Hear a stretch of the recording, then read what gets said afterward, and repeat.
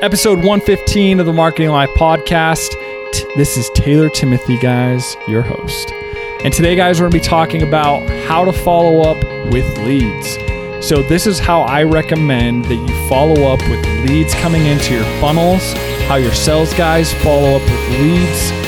It is a battle, let me tell you. So this is the process that I would actually recommend on following up with your leads. So, lead comes in. He fills out his name, email, and phone number. You better be calling that guy within the first 30 seconds. If he doesn't answer, then guess what you do next? This is step 2. You text him. And then 30 minutes later, guess what you do? You call him. And then guess what you do if he doesn't answer? You text him. You have to be super aggressive with these leads when they come in. Think about it this way. So recently I was looking for a massage and I was looking for a new person to give me a massage. So what did I do? I said, massage therapist near me. I had a list of massage therapists come up. I looked at their reviews and then what did I do? I pressed the call button and I called. I let it ring, went to voicemail, hung up. Never got a call back from that person, nor did I book my appointment with that person.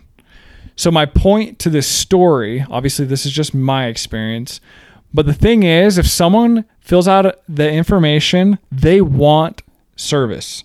And if you call them within the first 30 seconds, think about the trust that you just built with that person.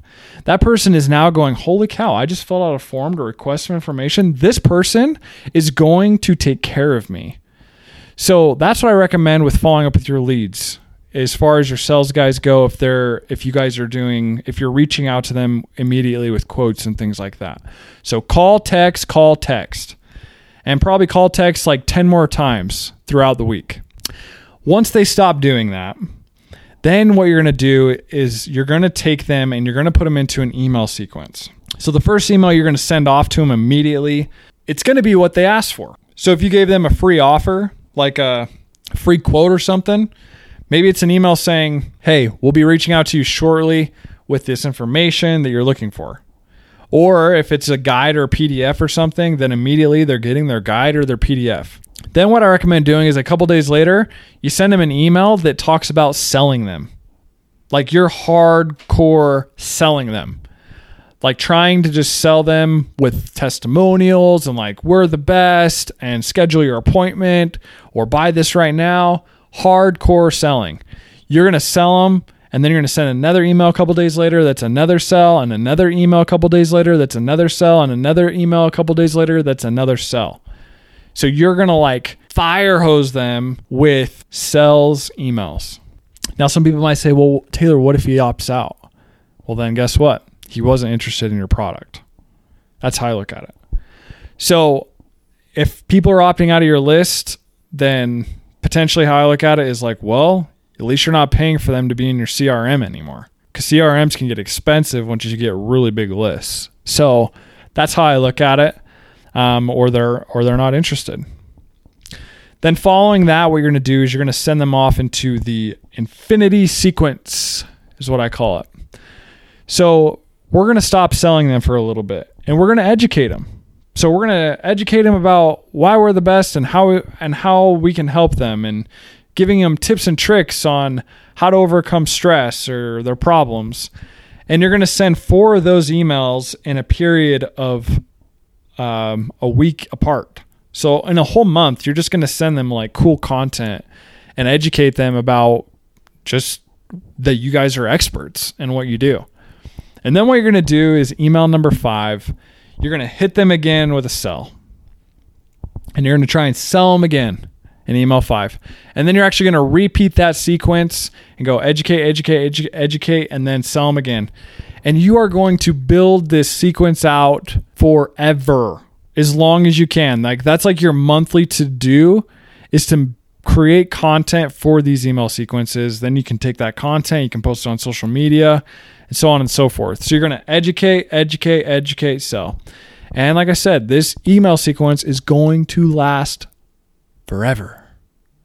Not just a month, but forever. As long as you are running this business, you're going to keep adding emails to it.